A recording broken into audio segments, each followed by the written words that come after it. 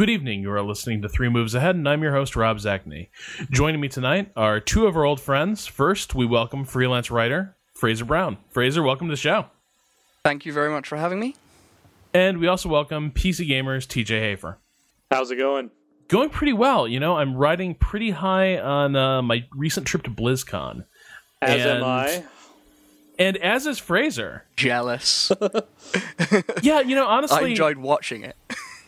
Yeah, you really should have been there, man. It was it was the best. No, honestly though, I will say before we get into our main topic, which is going to be BlizzCon related, just something about, you know, every conference has its own vibe, and you slowly start to tune into the different flavors of video game conference.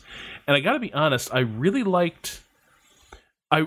enjoyed just how laid back BlizzCon felt. Like, Blizzard as a studio doesn't really have that much to prove. Like, they, you know, things are going to be fine for Blizzard one way or the other. They can be better or worse, but they're going to be fine.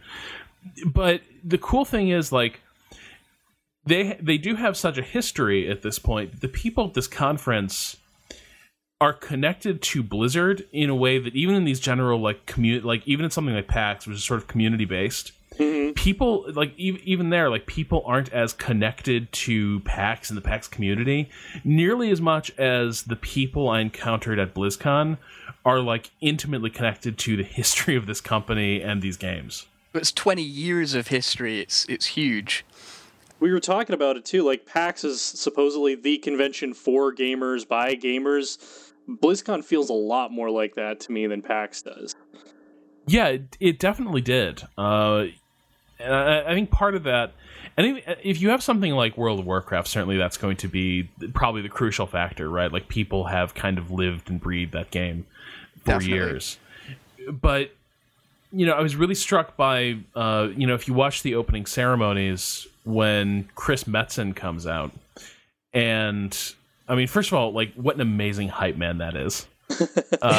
Like, that guy just seems like a blast, but the other thing is I'm listening to his voice and I'm starting to think back, and it's weird. This doesn't happen really that much at other conventions and such. But, like, I'm listening to his voice and I'm thinking about, like, shit, I remember listening to that voice come out of my Sound Blaster, you know, when I was a kid.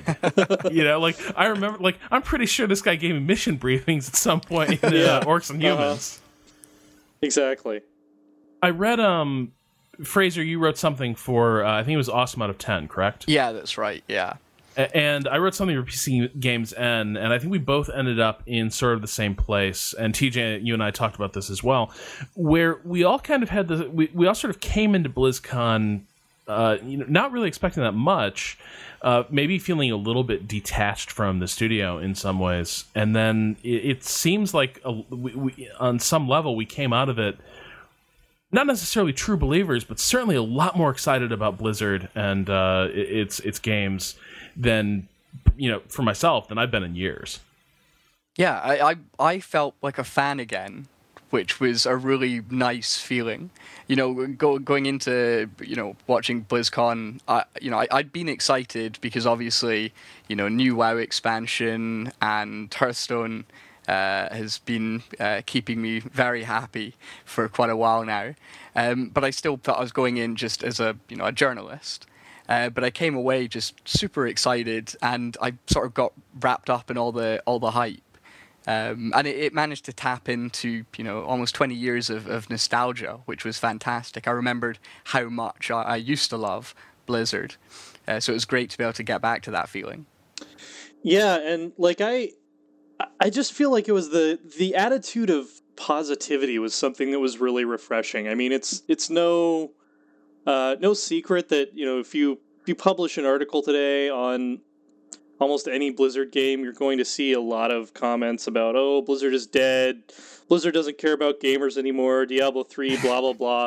And then just to be back in a room where it's like, hey, remember how good Warcraft 2 was? Remember how awesome World of Warcraft was? Like, and just all these people that are just, they're there to celebrate rather than to you know, be kind of part of this cynical internet hive mind that you run into a lot of the time.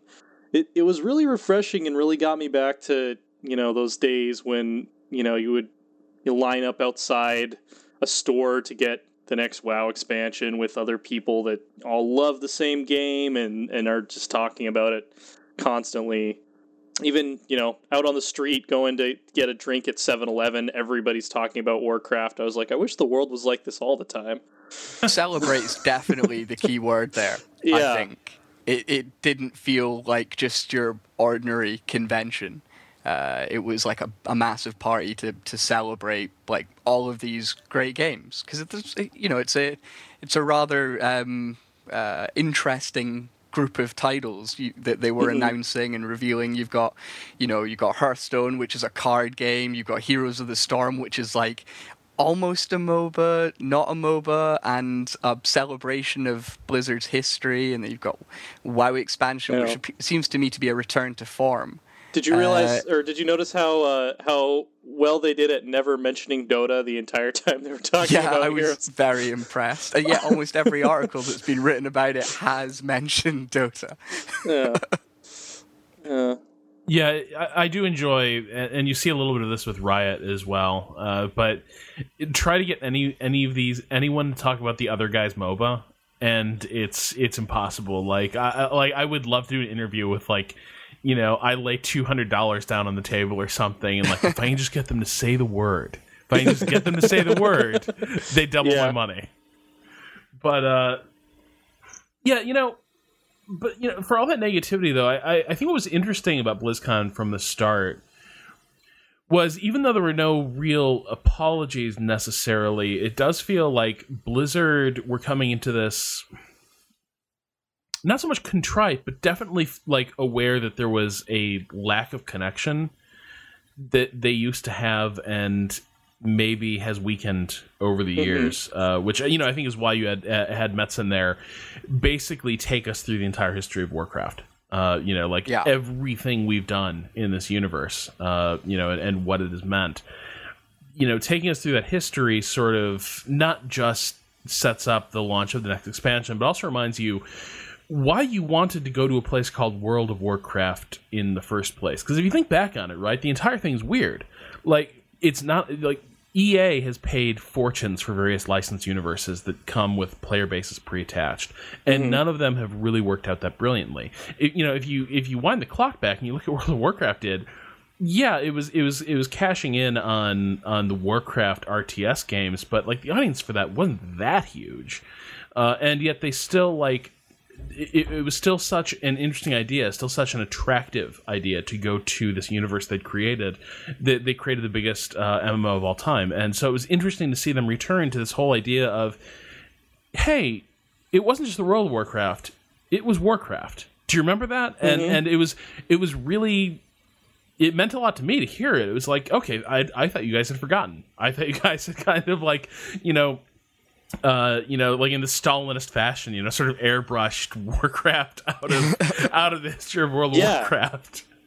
Well, yeah, and I Warcraft 2 was one of the first PC games I ever played. It was the first real-time strategy game I ever played, and I was in we're such a minority now, it's weird to think about, but I was in the group that jumped on the World of Warcraft beta because I was a Warcraft fan, whereas now we have, probably who have played World of Warcraft. It's something like 12 million players at the peak, that I bet a vast majority of those probably didn't really know hardly anything about Warcraft and got pulled in by their friends or by advertising or by something like that. And it was nice to see him recognizing we're still here for those of you that have been around since before we got big.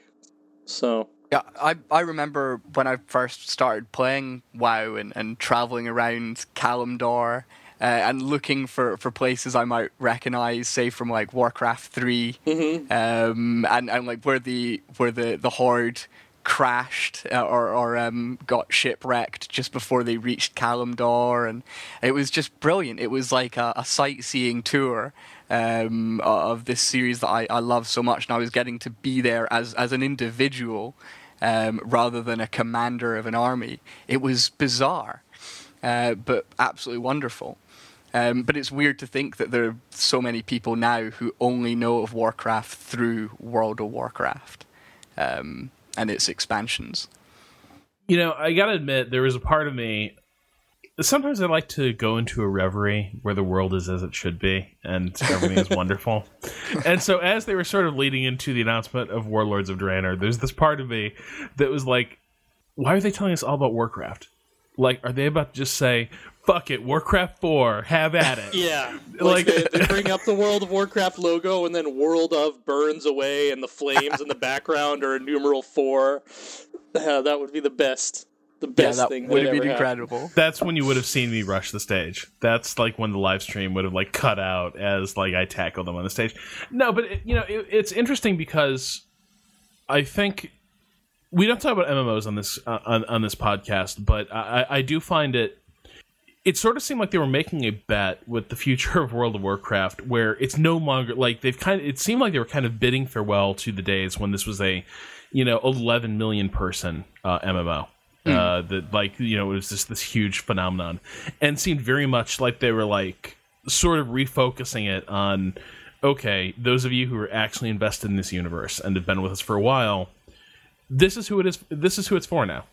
You're the ones who are still you were there at the beginning, and you're the guys who are going to, whenever that happens, you're the ones who are going to turn out the lights on World of Warcraft, because I do think it's definitely in sort of a retrenching phase where now it's not about like growing the game anymore. It's about making sure that you retain the faithful and keep them happy. The thing is, people forget that Mists of Pandaria was the most successful World of Warcraft expansion. Was it? Yeah. But the thing is, it was the whole idea of Mists of Pandaria was it was broadening the player base. It was trying to appeal to a lot more people than they normally do, because it felt so detached from the rest of WoW. It was very peculiar. But Warlords of Draenor is, as you said, going back to the old guard and giving them something to enjoy. And it's going, it's time traveling as well, which is fantastic. Going back to Draenor before it was Outlands, and it does seem to be, as you said, about kind of just reinforcing what Warcraft used to be about, rather than trying to appeal to the masses. I don't think it's going to be a case of these are going to be the people who turn off the lights, though, because 6 or 7 million subscribers is still vastly superior to any other MMO. Oh no, absolutely. But I do think, but I think at this point you can have several million people who have that level of investment in World of Warcraft. You know what I mean? Like, World of Warcraft can last for a long time down from its peak, because at this point, it's just got this history that people have attached themselves to. Yeah. But the other thing got me thinking about, though, and it was kind of one of the reasons I want to talk to you guys on the podcast, is just because I felt like Blizzard were sort of have been getting back in touch a little bit with the fact that they used to be a pretty good strategy studio. They used to be before World of Warcraft took over the world, and before StarCraft became sort of their only RTS franchise and a very serious competitive one as well. They used to make just really, really fun strategy games, running 2 concurrent franchises. And I was really excited to see, apparently at one of the panels at BlizzCon, that they admitted that there is a team inside Blizzard that is working on converting Warcraft 1 and Warcraft 2 to contemporary PCs. That was one of the most exciting reveals. Oh yeah, that'll be fantastic. Well, you saw Age of Empires 2 HD edition come out recently and did crazy well on Steam. Yeah, it was wasn't it number 1 or 2 on Steam for when it launched or something? At least among strategy games. And it just got an expansion pack too, like a new expansion pack for Age of Empires 2. A new old expansion or a new one? A new expansion that just came out within the last month. Yeah. And so, if they did Warcraft 2 HD edition, I'd buy the crap out of that. Definitely. Yeah, I'm not even sure, and I don't even want it to be 2 HD, right? Because the original art style for Warcraft 2 is still, I just found that one of the most gorgeous games of my life. It had a huge amount of personality, but I think that it could be cleaned up. Oh yeah, I mean, I don't need to be able to count the pixels. I don't need it to be the game in my imagination. I know does not look as well as the one in my memory is a better looking game than the one that you'll see in screenshots. My question is, Do you think do you think those games will hold up? Do they hold up? Like when you think back, when you think back on them, like were they totally superseded for you by later RTS design? I actually played Warcraft 2 about, I don't know, maybe 6-7 years ago. Just picked it up again and played it. I think someone had it on a laptop or something like that. So it's going back quite a bit, and it was still really fun. I mean, it was dated. It was obviously dated, not just in terms of graphics, but also the gameplay. It was very, very simple, but it was still really good fun. It was, easy to just jump back into even after years of not playing it. It's so instinctual to just send out your gather units and just get into scraps and build these rather obscene orcish structures. It's all, we all remember what to do in Warcraft 2. But I don't know if someone who'd never played it, picking up the HD version would have as much fun, because I don't think it's possible to separate our memories of what it was like when we first played it. When you say modern RTS mechanics, there are still things Warcraft 2 did really well that nothing else really has since, specifically thinking about kind of the land and naval gameplay synergy where, naval units had their own resource that you had to go out onto the water to capture that resource. Yeah. So there was always this kind of interesting interplay between defending your mines versus defending your oil wells and different cool layouts you could get by putting water in different parts of the map. I don't think I've really seen that kind of a resource system in a modern RTS that I can think of. That's a really good point, and certainly games like Total Annihilation and Supreme Commander went pretty seriously in the direction of naval combat. But it was different in that Warcraft 2 kind of made all those resources work together. Like, it didn't feel like you had a water map and land map. It felt like you had maps where the Navy mattered and maps where it didn't. Whereas I kind of feel like later attempts to include the Navy, and maybe it was just a weakness of Chris Taylor's bigger is better approach to RTS design, but you'd have this dichotomy where it's like, if you wanted to play with the Navy, you'd play on a water map. You would play on a map where it was basically going to be like, look, here's a strip of land for you to generate some crap to build ships with, and then you guys just go out and blast the shit out of each other, which was awesome. The ships in Total Annihilation and Supreme Commander looked really cool. Yeah, but I liked the way that it felt like they were part of the same strategic landscape in Warcraft 2 in a way that, I don't think a lot of other RTSs managed. And, Red Alert 2 tried. Either, I don't remember which was first, but they definitely tried to get Navy in around the same time. And they ended up with the Navy just kind of functioning as this weird, offshore support unit that was relevant in narrow cases. But I think you're absolutely right that Warcraft 2 made the idea of air, land, naval operations sort of coming together really work for an RTS of that scale. So one of the interesting things, though, that I saw, regarding Warlords of Draenor is that they might be maybe trying to bring some strategy elements back into it with the way with the bases? Yeah, the way they've implemented the garrisons, maybe not, at launch, but possibly in the future, moving in a direction where we could see a pseudo Warcraft 4 type minigame within World of Warcraft, which is the next best thing as far as I'm concerned. See, it struck me that they would be more like your own unique quest hubs, and while you could send units, but really they're just heroes and champions and stuff like that off to do their little quests and missions, I'm not sure if there's going to be a huge amount of strategy involved, but I could see how it could be expanded into something like that. If you could actually generate proper armies, like small armies, and have them clash with, if you're playing as the Horde, you can have them clash with an alliance base. I'm just not sure how that works, because they're all going to be instanced as well.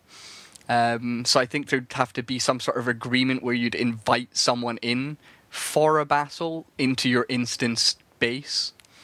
So I think there might have to be quite a bit of planning. I'm not sure if they would want to go that far. It would be amazing, though. And if you were actually in there as well, like commanding them directly and fighting as well, that would be pretty cool. Yeah, I mean, I just see it as like they're talking about the legacy of Warcraft, and then they're like, hey, guess what? We brought back base building. That's part of WoW now. Seems like the natural extension of that is, well, if you're bringing back base building, why not bring back, controlling multiple units? There are quests in Cataclysm that have you kind of doing that, actually. Yeah.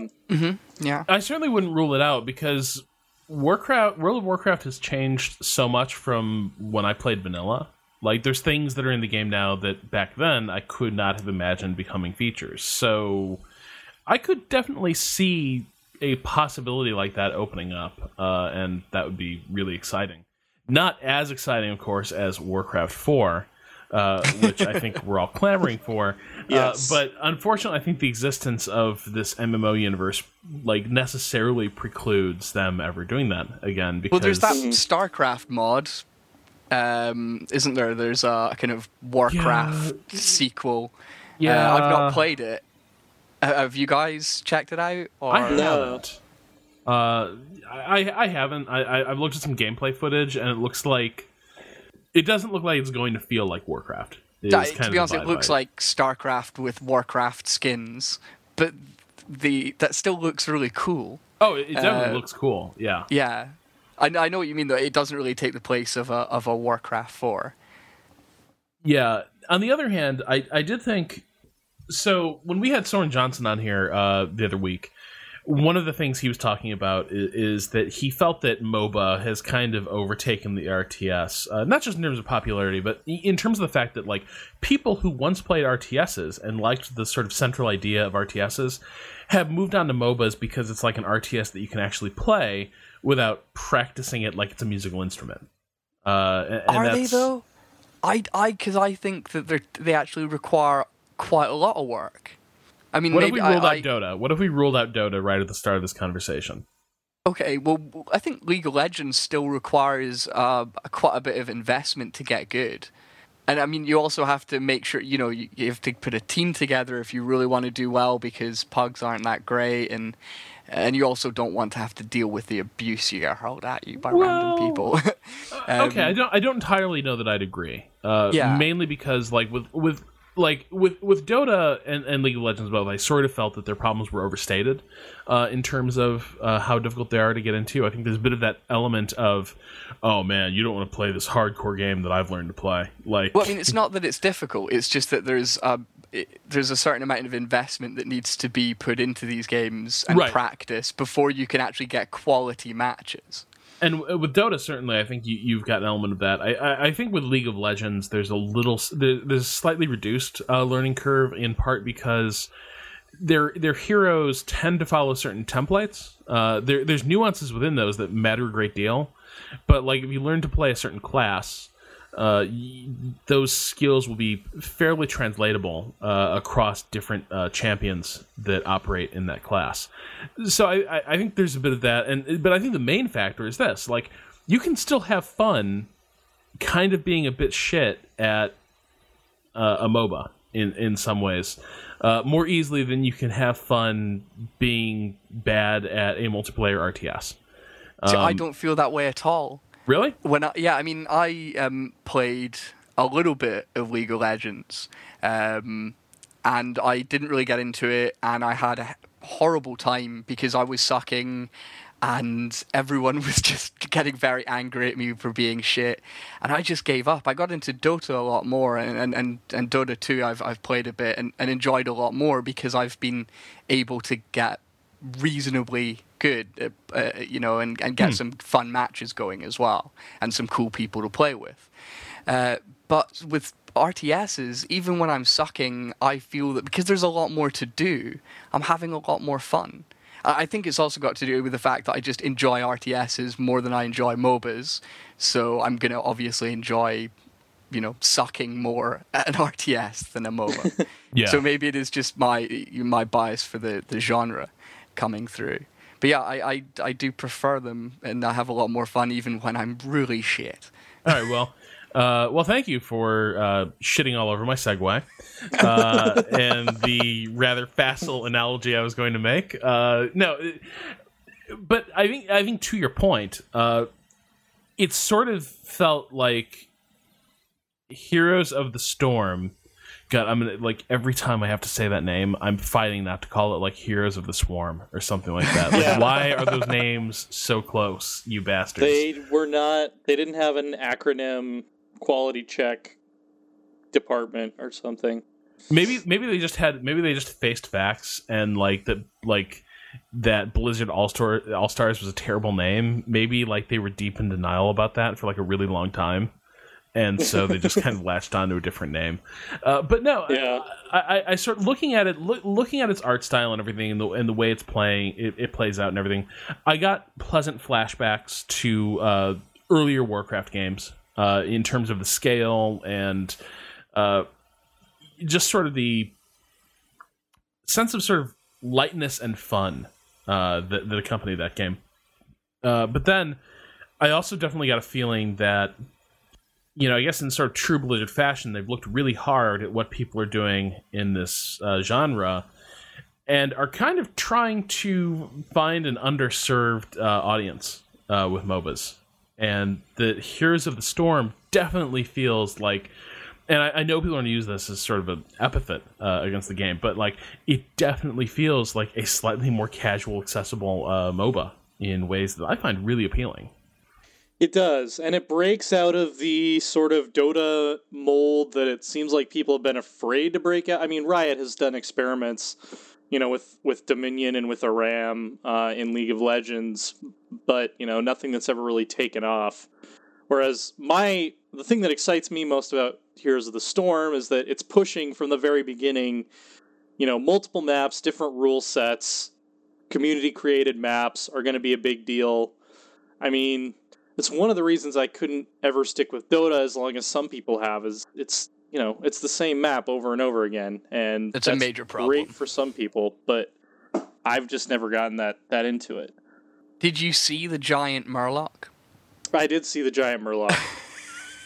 It looks brilliant. That doesn't really add much to the conversation, but I just love that giant Murloc so damn much. Murlocs always add to the conversation. Well, I think the map issue, though, is an important one because, MOBAs in general have been sort of dominated by the tri-lane map. And really dominated by this idea that there's a competitive game that should always be played. Like all MOBAs should sort of roughly fit into this template established by the original, the Warcraft 3 Dota mod, and the competitive community that grew up around that. And that has led to a lot of really great games coming out of it, but it did sort of feel like the fact that you could have people calling them legitimately like Dota clones for years and years and years, it sort of spoke to a problem in that you had people like doing variations on very similar themes, and I really liked how sort of Blizzard's first order of business is kind of to throw that sort of ritualized competitive game. Throw it right under the bus and try to open it up a little bit with very different sort of map dynamics that we haven't really seen before. It reminds me of, when Riot's Twisted Treeline map does a lot of interesting things in League of Legends. It has capture points, temporary power-ups that you can fight over. It's sort of a knife fight in a phone booth type map, and it's really cool, for that. But I always sort of wish that there were even more options that maybe you'd see in League of Legends, more maps that you could play on that would have a different feel, the way Twisted Treeline has a different feel from the standard game. And I'm kind of hoping, like, Heroes of the Storm seems to like scratch that itch. Mm-hmm. And also, it's nice to see that they're trying to make matches quite short as well. Because that was one thing that I forgot to mention when I was saying it can be an investment, is in some MOBAs, matches can go on for just way too long.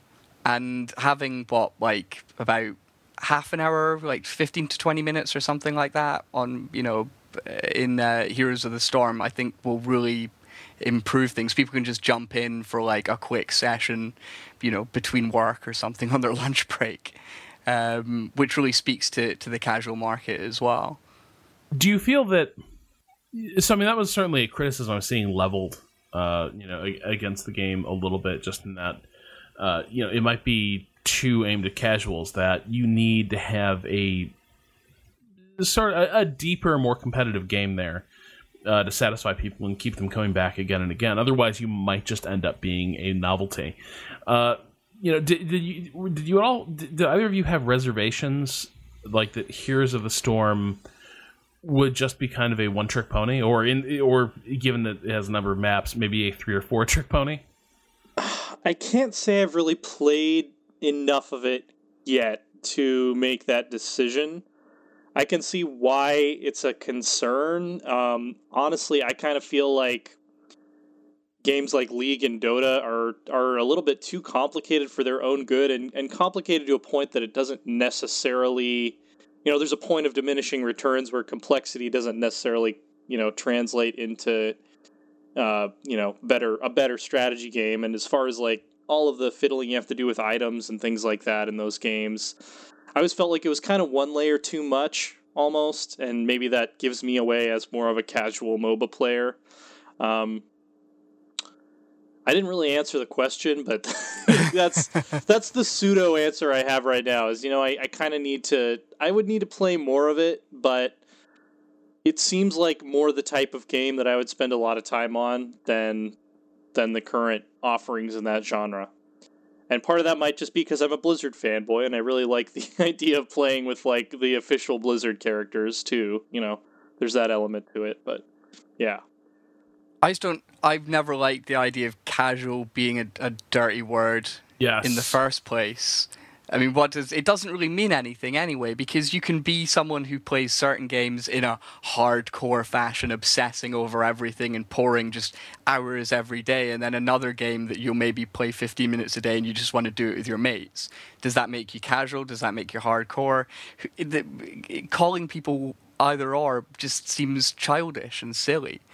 I think that actually Heroes of the Storm just seems more focused.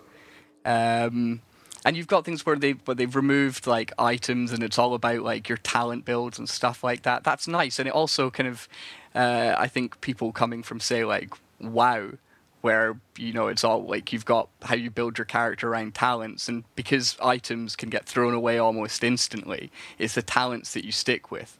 That will be nice to for people coming into this game from an MMO, where obviously items are still a big deal, but there's certain kind of synergies there. One thing I would say is I do hope that they have longer format maps. I would like to be able to play Heroes of the Storm in, if I have time for it, and jump in to like a 45-minute to an hour match, and at least have that as an option. So that would be something I would be a little bit concerned about if they're just like, nah, every match is 20 to 30 minutes. It kind of makes me think back to when they took that philosophy with Battlegrounds in World of Warcraft, and I kind of stopped playing Battlegrounds because they weren't as interesting anymore. Yeah, you definitely want some variability in a multiplayer game. Like you want the possibility of it also turning into some sort of epic length showdown that when the match ends, you're just sort of sitting back there in your chair like Neo in the Matrix. Whoa. Yeah, it's a cool feeling when you get caught up in that. Not so cool, of course, when you miss your bus or something because you couldn't get away. But still, it's definitely a possibility that's worth maintaining. And honestly, but I'm not too worried about that. I honestly think there's no way this is going to be like a 10 to 15 minute only MOBA. I can basically not imagine a scenario where two teams who know what they're doing are not going to be able to stalemate each other a little more effectively than that. So I think that will sort itself out. I think you'd almost have to contrive it really hard to not have games maybe extend a little bit beyond their ideal window. Mm-hmm. The other interesting thing is just it seems like it definitely seems like there's a lot of really cool ideas for champions that are informed by the fiction of Blizzard's different games. Jim Raynor being able to call in the battlecruiser Hyperion to come do a firing pass Yeah. over territory. Or alternately, if he needs a little extra like close air support or something, he can call in cloaked banshees to come and take down an enemy hero. That's a really cool idea, and it's just kind of nifty to be looking at a game and like, oh yeah, there's Jim Raynor with a machine gun and some banshees, and oh here's Kerrigan, not Kerrigan, but like here's that dude from Diablo, Tyrael. Tyrael, yeah, I played Tyrael actually. Yeah, he's an interesting hero. I mean, I love that aspect of it. I was talking about it earlier. I mean, the MOBA I got into the most was Dota, and going into Dota, I didn't really know who the heroes were. By the time I stopped playing it, religiously, I kind of had an idea. Like I could go on r/Dota and understand, what the jokes were being made about the different characters. But these Blizzard characters are like, have years and years and years of history with them, and it's the same reason Super Smash Brothers is a cool game, because you're getting to throw together all of these characters from different games that you played since you were a kid, and how cool they are and all this history about them, and they're beating the shit out of each other, and that's awesome. And it's nice to see that they've kind of narrowed down how much you can change the heroes as well. I mean, Dota has like so many different types of builds, and it can be a little bit confusing and intimidating.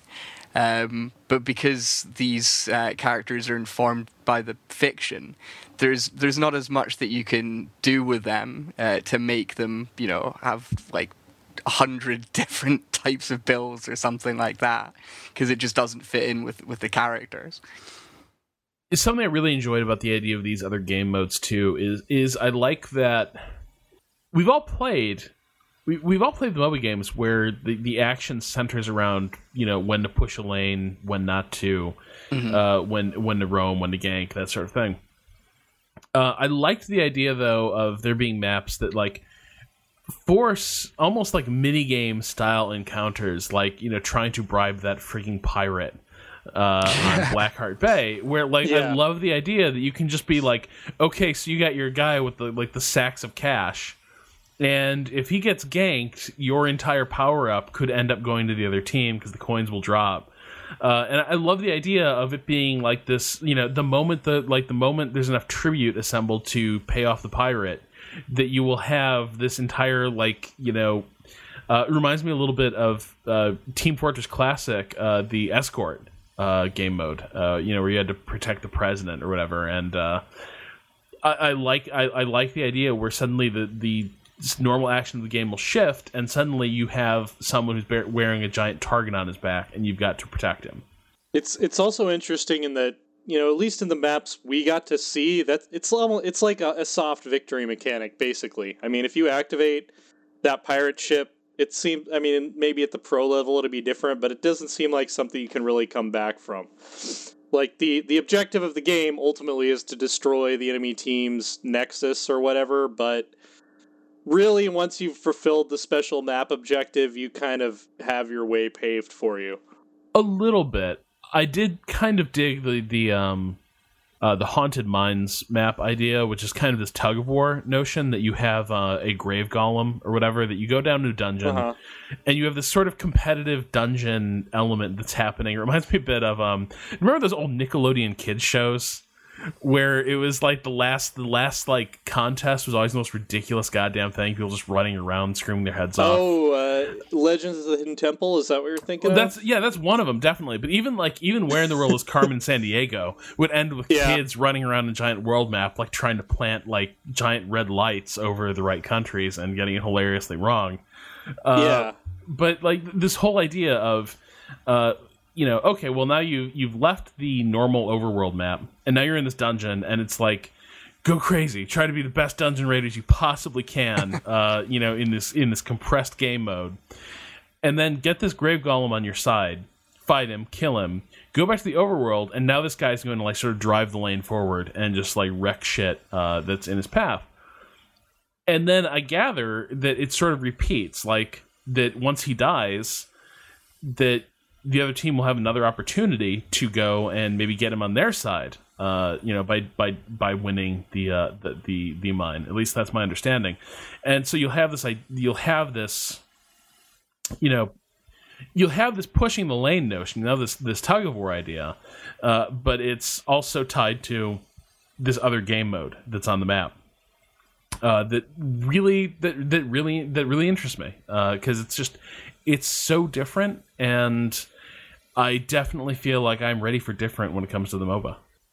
And it seems to be quite relevant to Blizzard as well, going down and delving into a dungeon as well. It's very Diablo. Yes. And they've got other things as well, like it's like healing orbs or something like that as well that spew out. Am I right in thinking that? That's very... the minions, the enemy minions can drop health orbs like in Diablo 3. So if you're that's pretty cool. If you're laning, 1-on-1 or 2-on-1 or something, you can actually stay in the lane pretty much indefinitely if you're careful without having to go back. And even if you do have to go back, the maps that we played on are like significantly smaller than like Dota 2. Yeah. Even League of Legends.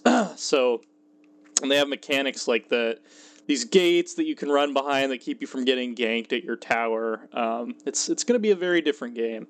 You see, none of this strikes me as negatively casual. No. So I really think that, and I mean, I get when people are calling it casual, it's fine because they're not necessarily saying it as it's detrimental, but there are going to be people who are like, it's just for filthy casuals. And this seems complex enough and with enough variety to keep a lot of people who've been obsessed with Dota or LoL still pretty interested. Yeah. Because you don't want the same old crap. If they've invested like thousands of hours into Dota 2, why would they want that all over again in another MOBA? Well, exactly. Like you saw I saw people reacting to it where it's like, boy, another MOBA. I don't care. And it's like, well, yeah, but this looks different. It looks like a different sort of MOBA. That matters. And I don't think that. Yeah, you're right. Like, I suspect that for most people, there's not a ton of incentive to switch from League of Legends to Dota or vice versa. Like, you've invested in your game, you've picked up the skills, you don't want to... there's not really a ton to be gained by being able to switch back and forth between them fluidly. Yeah. But this definitely looks like a game where, you're good at one of these other MOBAs. Well, this is different. This is a different game. And that's totally exciting. And I kind of like that, I sort of felt like recently there's been this like cult of esports almost where, I mean, how many games, even before they're out, they're talking about, well, let me tell you about our esports focus. Let me tell you about how we're making this a really good competitive game. Yeah, that always puts me off because I'm not, I mean, I know you guys are interested in esports and I like enjoy looking from the peripheries, but I've never really gotten into it and I'm not very, into my competitive MOBAs or stuff like that. So that sort of always puts me off. I just want to know, can I have fun? I don't really care about anything else.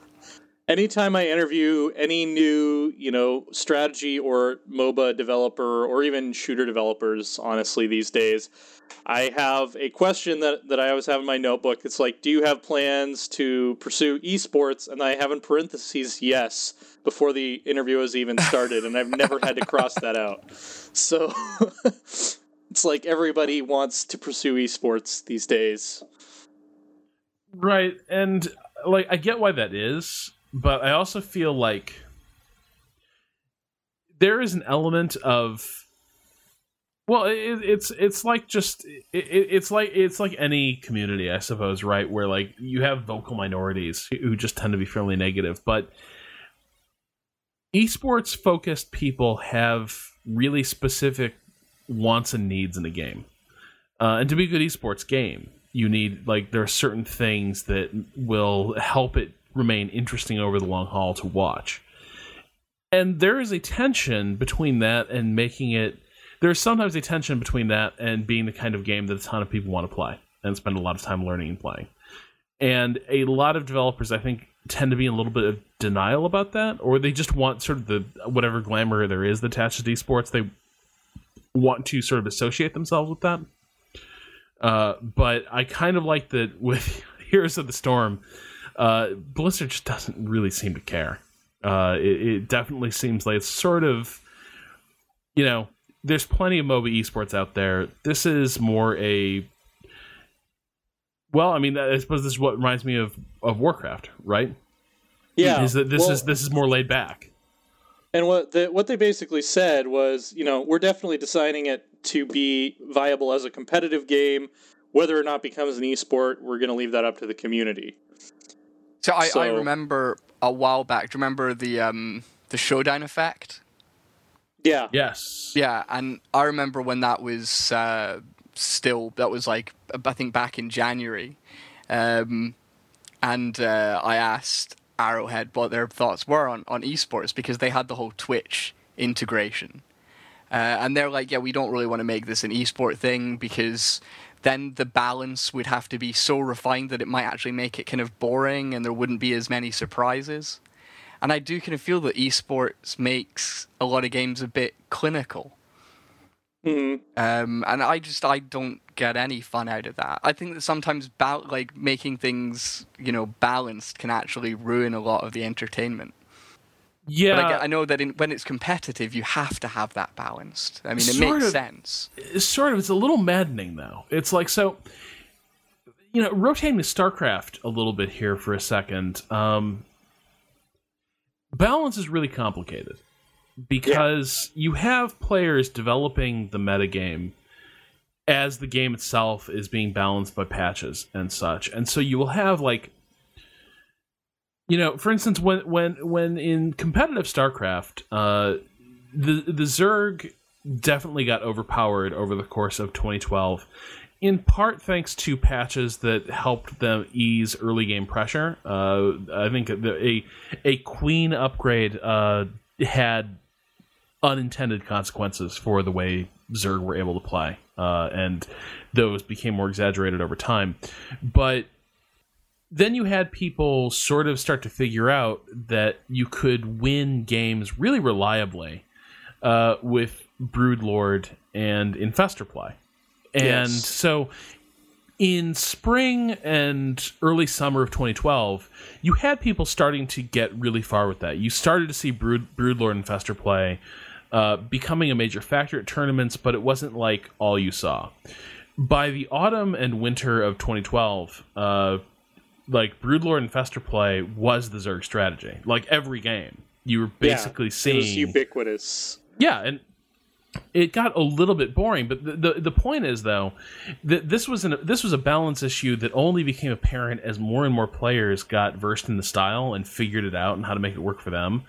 And then the entire game changed because now you had not only sort of the balance issues that the developer can address with patches, but you had now this strategy that was so ubiquitous that everyone was sort of playing off of it. But then you have something like a player like this programmer called Life, who, for whatever reason, just seemed to hate that strategy and began trying to win these really early game strategies with focus on good old Zergling, Baneling, busts and rushes. The sort of stuff when you associate with Zerg, right? Where it's like, Zerg are going to be this crazy horde. It's like guys all around you.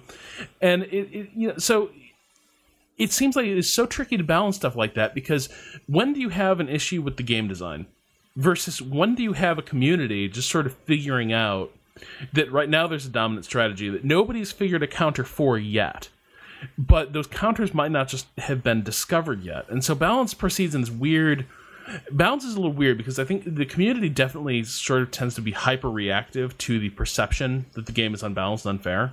And esports communities seem to want at least sort of a roughly 50-50 split between the different factions in an RTS. But the question is that even a reasonable goal given the way strategy evolves? And I don't know how you balance that, and I'm not sure Blizzard have entirely figured it out either. Because in the StarCraft panel, when they were talking about balance, they were just like, yeah, well, if you look at the top players on every ladder server, the win rates are pretty balanced. So we're not too concerned about the current state of the game's balance. And yet, if you talk to anyone who watches StarCraft, there's sort of this feeling that Protoss are pissing people off. And it's not just sort of the end game results that are bothering people, but also the way the games themselves play out.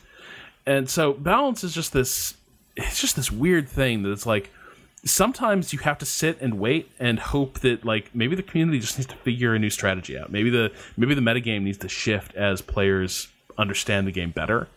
And then, there might also be issues where you have to change and tweak gameplay values. And I think Blizzard have not entirely figured out what approach they want to take. And I think the esports focus complicates that enormously. Because when you have money on the line and professional players playing, you can't give it 6 months to wait and see how it changes. You need to get on that right away. Because those pots are ridiculous, aren't they? For esport competitions, like vast sums of money. Yeah, pretty large. Like, I mean, the winner of this tournament just took home $100,000. Yeah, it's not to be sniffed at. That'll pay your rent for sure. That'll buy all the upcoming StarCraft expansions. Oh man, just imagine how many Hearthstone boosters you get with that. Yeah, he dumps it all on Hearthstone boosters. Just pay me in Hearthstone. It's the beta, so it's like he's not going to keep any of it, but he'll get the super special forum badge for buying 100,000 booster packs or something. That would be oh man, that'd be the most delicious scandal in esports though. Like players instead of getting checks are like getting Hearthstone. Yeah. World of Warcraft subscription time out to 2035 or something like that. God, that'd be hysterical. So I mean, with StarCraft, it was interesting because their focus actually seemed to not be on the. First of all, they do not seem to be talking about Legacy of the Void much at all, which has me a little bit concerned, ever so slightly. I would like to start to hear them talk about when that eventually might show its face. But their focus with the panel definitely seemed to be like, yeah, the state of the competitive game is changing. We're looking at balance, blah blah blah. And then they spent the rest of the time talking about making it more available for free using the starter edition, and then getting people to be playing in the StarCraft arcade. Playing the different game modes and mods that are available in the arcade. Which I have to confess, I have barely played. Like when I log into StarCraft, I tend to ladder. Or skirmish just to practice. But like, have you guys gotten into the StarCraft arcade at all? Not really. I've wanted to. It's been interesting to read about it, and to see the increased focus. But it's not really been something I've put any time into. Yeah, I have to admit, I haven't myself, and I was surprised how much they were making that sort of the central pitch now to for StarCraft is like, oh man, get StarCraft so you can play not StarCraft. They're making the arcade section part of the free thing, the free edition, now, which is awesome. They said that back in like August or something, didn't they?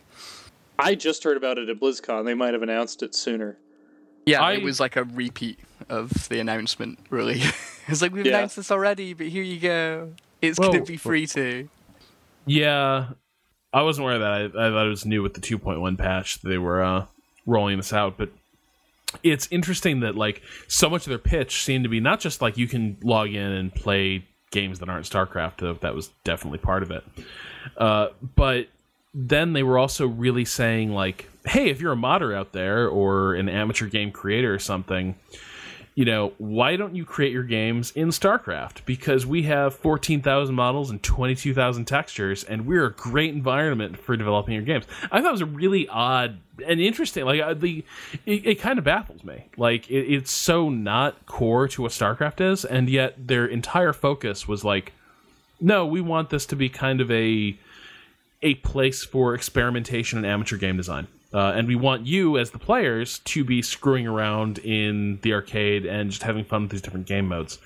And it just seems it's really interesting to me because for so long, like the pitch with StarCraft has been, play the last great competitive RTS. It's been designed for pro gaming, and it's the same game that the pros play, and you can play it too. And now that is completely changed, and it's become all about this this sort of mod scene. It's not that crazy though. I mean, going back to like Warcraft 3, for instance. Yeah. Modding was a really huge part of that, and also it seems that PC gaming is going back to this whole there's like a creative renaissance, and maybe a part of that was Minecraft, and getting people into games not just to play games but to create seems to be a major focus for the whole platform. So I don't think it's that weird. It's weird maybe in the context of StarCraft, but not in general. Well, I played probably 80% of my time that I spent with Warcraft 3 and with Frozen Throne was in the custom map scene, and you would just definitely. You'd log in and you'd see what was towards the top of the list, and it's like, oh, that sounds cool. I'm going to download that and try it out. And I would love to see StarCraft 2 become that. I don't know if that is going to actually happen, since the launch of Arcade was, frankly botched to the point that I think people have a negative opinion of it now and might not know, hey, they've made a lot of changes. You should maybe come back and check out what's going on with it.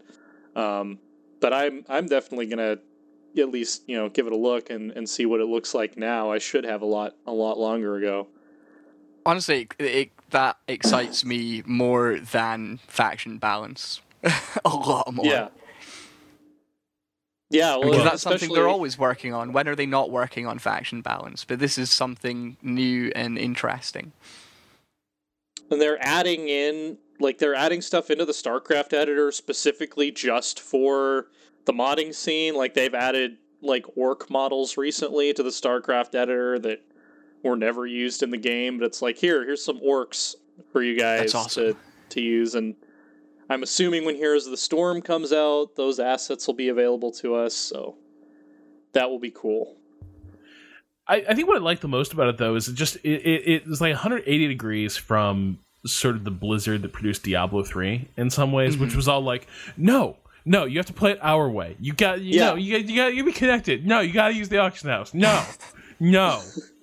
And it was like this really uncomfortable, like, I just wanted to play your fucking dungeon game. And no, fuck you. No.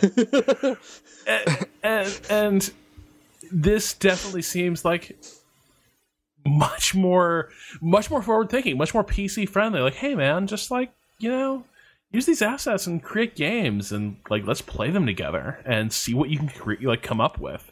And do you think it's because Activision Blizzard is now indie that they bought themselves out?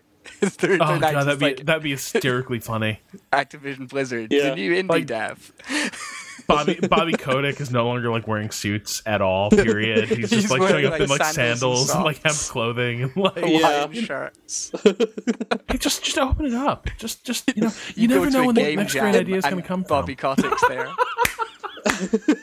This is my StarCraft mod. I hope you guys like it. I'd love some feedback.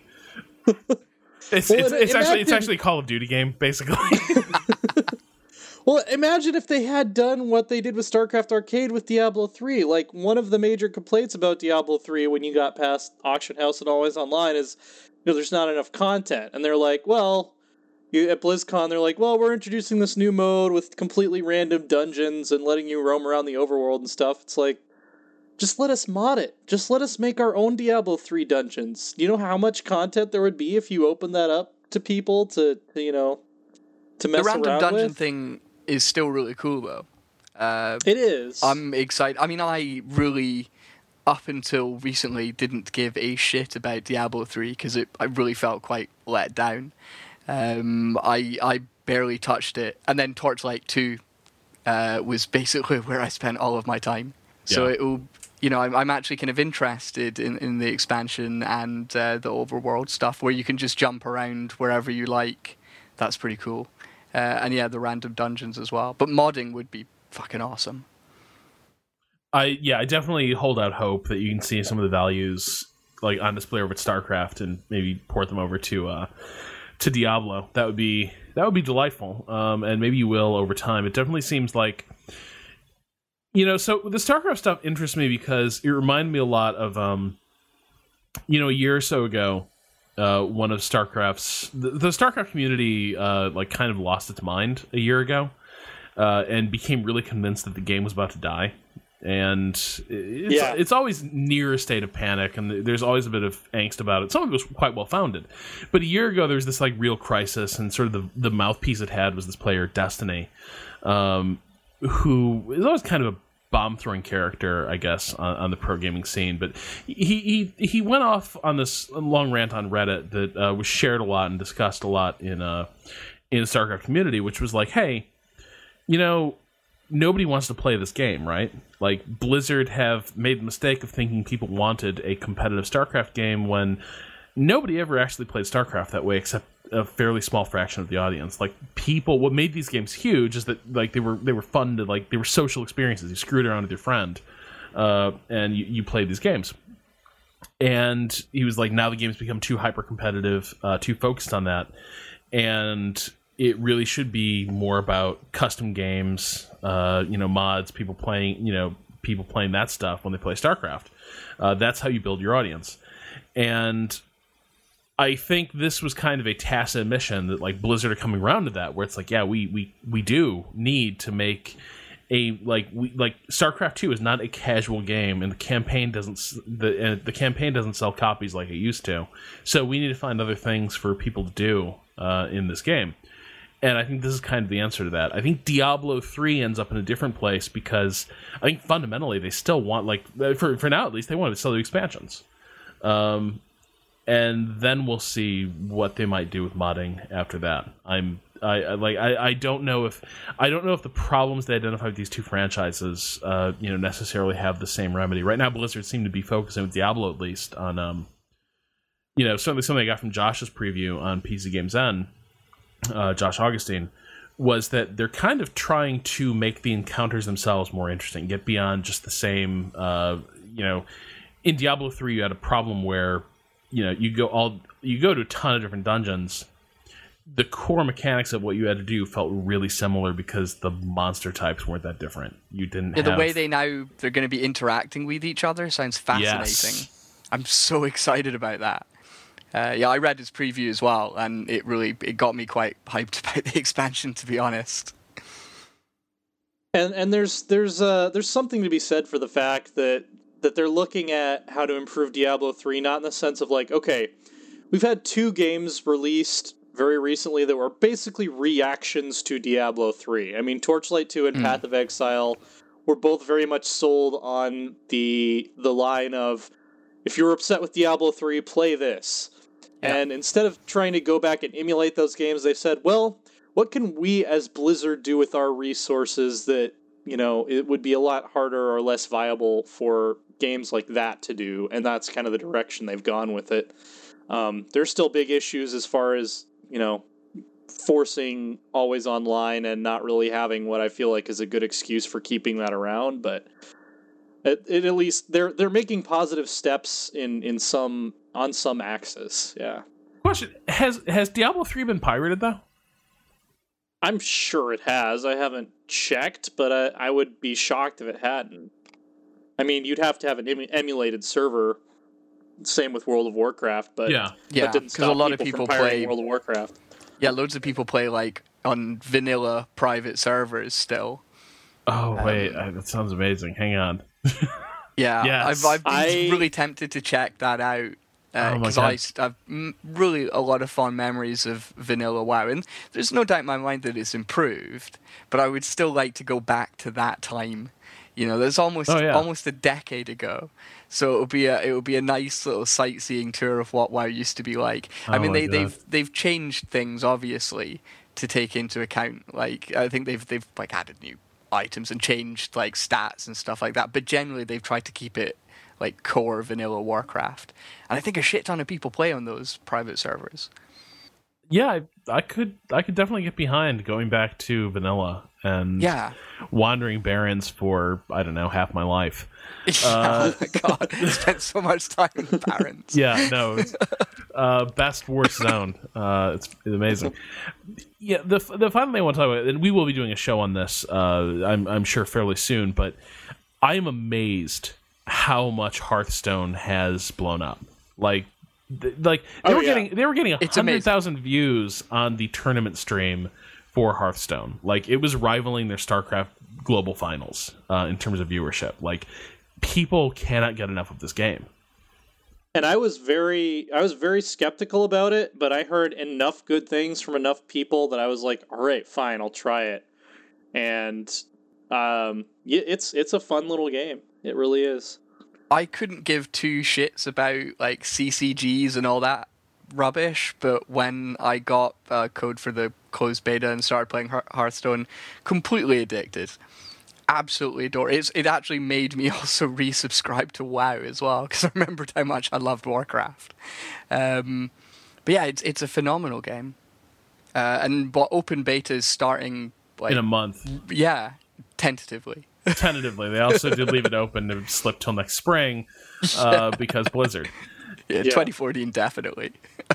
Yeah, no, I definitely it's been amazing to see how this game catches on and how seriously like people. What's interesting, this is I guess what sort of intrigues me about Heroes of the Storm as well, but like people like Hearthstone is not what you consider like a super serious, difficult collectible card game.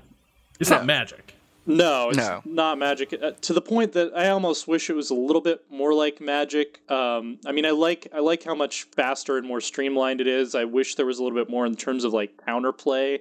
There aren't really any, I'm hiding this card so I can cancel your action type things, which I feel like you could do it. There are a few things, like you've got the ooze minions which can like melt weapons. So if you're fighting like a warrior or something, you can counter them using their sword or whatever. So there's some small counter tactics where you can just keep a card behind just in case. Right, but it's like everything you do is on your turn. There's nothing you can really do to mess with your opponent's turn. Right. But I like that. It's because I as I said, I'm not really into like my card games, but I was able to jump into Hearthstone really easily and win quite a few matches, which I was very surprised by. I thought I'd get my ass handed to me constantly. So I suppose maybe for someone coming from Magic, where it's a lot more complicated, there might not be as much to get them excited. But there's a lot of like deck building and strategies, and if you look in the forums, there's loads of discussions about building the perfect deck for different classes. Yeah, there's clearly like, so the guy who won the tournament, Dan Artosis Stamkowski, is maybe arguably the best or one of the best StarCraft 2 casters, and also has a major background in tournament level competitive card game play, as I understand it. And I mean, like, he won this tournament in part because he got super serious about it. Like right now, he's posting test sessions he did before the event on his secret deck builds. Like now they're going on Twitch because he was going in like under cover of like, he was in stealth mode before this tournament because he was like, no, I'm gonna fucking win this thing. Which, I mean, that's something you see with a lot of other esports where it's like they won't show their best strategy until they get to like round of 4 or something like that. See, I'm more like, what'll this card do? Ooh, magic. but I love that that's there for both people. Like you can just play Hearthstone and just have fun with it. Or you can go, completely the other direction and be like just min-max the shit out of it. Just really optimize your decks. And figure out like how to play it at this really sustained high level. And I just find that that's delightful. Like that's I think there is this, even though Blizzard repeatedly disproves it, I feel like there's this sort of feeling that complexity begets depth, inaccessibility begets depth, and that's just clearly not the case, or at least it may not be the case with when you factor in like diminishing returns, right? Like after a certain point, yeah, you add enough complexity, you'll probably start seeing some depth. But will it be worth it? Will anyone care? And I like how a game like Hearthstone comes along and just the entire competitive community of pro gamers, at least, across a bunch of different games, have completely adopted this as like the official off-hours competitive game of esports. But it is great that you can just leap in and just experiment or have a laugh and not take it seriously at all. You'll win some, you'll lose some, but generally you'll have a fun experience. Or you can go the complete opposite route and have like different decks of all of these different classes. You can have like a mage and 3 mage decks and have it tailored towards specific encounters, and you've got your trap deck and your arcane deck and God knows what else, and you've got your minion decks, and it actually gets quite complicated. So yeah, it is great to see that both types of players can still get a lot out of Hearthstone, and it's still only closed beta, so there's probably a lot more to come. So overall, sounds like we're all back on side. I don't know that I ever was necessarily offside. I mean, I've always loved Blizzard. I've gone through periods where I loved them less, and there have been times when, it happens to the best of us, when just being surrounded by this vocal minority of naysayers has kind of gotten inside my head, and I'm glad BlizzCon reminded me that it's minority is the key word in vocal minority there. I mean, I feel like there are so many people out there still who love Blizzard games and always have and will rally behind this community that we're a part of, and it's good to be reminded of that. Yeah, so I think that I definitely had some problems with Blizzard over the last maybe couple of years. Still enjoyed a lot of their output, but I went off WoW after Cataclysm, and until recently hadn't touched Mists of Pandaria. Although I've changed my tune on that, and I actually really enjoy it. Massively disappointed by Diablo and barely touched it after I picked it up, and I've not really gotten passionate about StarCraft 2 in the same way I did with the original StarCraft. But this BlizzCon has completely changed my mind. But it was working up to that anyway, because I've gotten so into Hearthstone and changed my tune about Mists of Pandaria. But this did make me almost a true believer, I guess. And certainly, as I said earlier, a fan again. Well, we're gonna get you back on side with StarCraft. We're gonna do this. Like, we need to create like a secret tournament among like strategy game writers and stuff. Like, just let us suck in private. Just let us be crap in private. Just like a floating game of StarCraft. For me, I think. I was gone. I have been gone from the Camp Blizzard, as it were, for a while. Like, but the last game of theirs that I truly loved, probably Warcraft 3. I played a lot of World of Warcraft, but it's made me feel a little bit grubby, and that might be in part due to the fact that I played most of my time with World of Warcraft in a shitty rental house with like 12 dudes, just like chain smoking and just drunk off our asses the entire time. And so when I flash back on it, it's like, it's kind of like, leaving Las Vegas or something, or like the Lost Weekend, where it's like, oh god, that was not a hobby. That was like that was a like diagnosable condition. But the other thing is, the positivity of BlizzCon was nice. I liked being around it, but I also felt like in some ways it does suck being surrounded by the negativity of an impassioned and pissed off community. And sometimes I have this problem with Twitter as well, like where if you read something negative, like the studies have shown, right? If you read something negative, you tend to feel negative about everything a little more for a certain time after.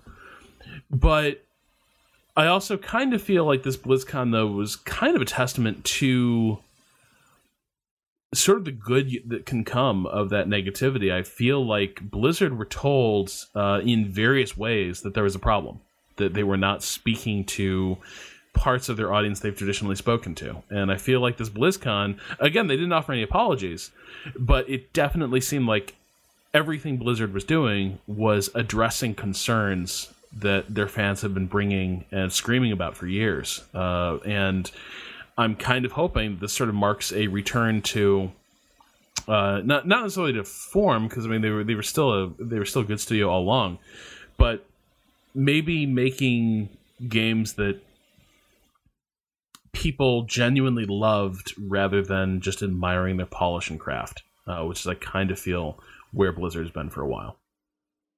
Yeah, I definitely agree with that sentiment. Anyway, so thanks so much for joining me, guys, on short notice for this BlizzCon extravaganza. Welcome back anytime, and we will certainly gather round again to talk about Hearthstone or something like that before too long. As always, my thanks to our producer, Michael Hermes, for cutting this episode together, and my thanks to you for listening. This has been 3 Moves Ahead. Good night.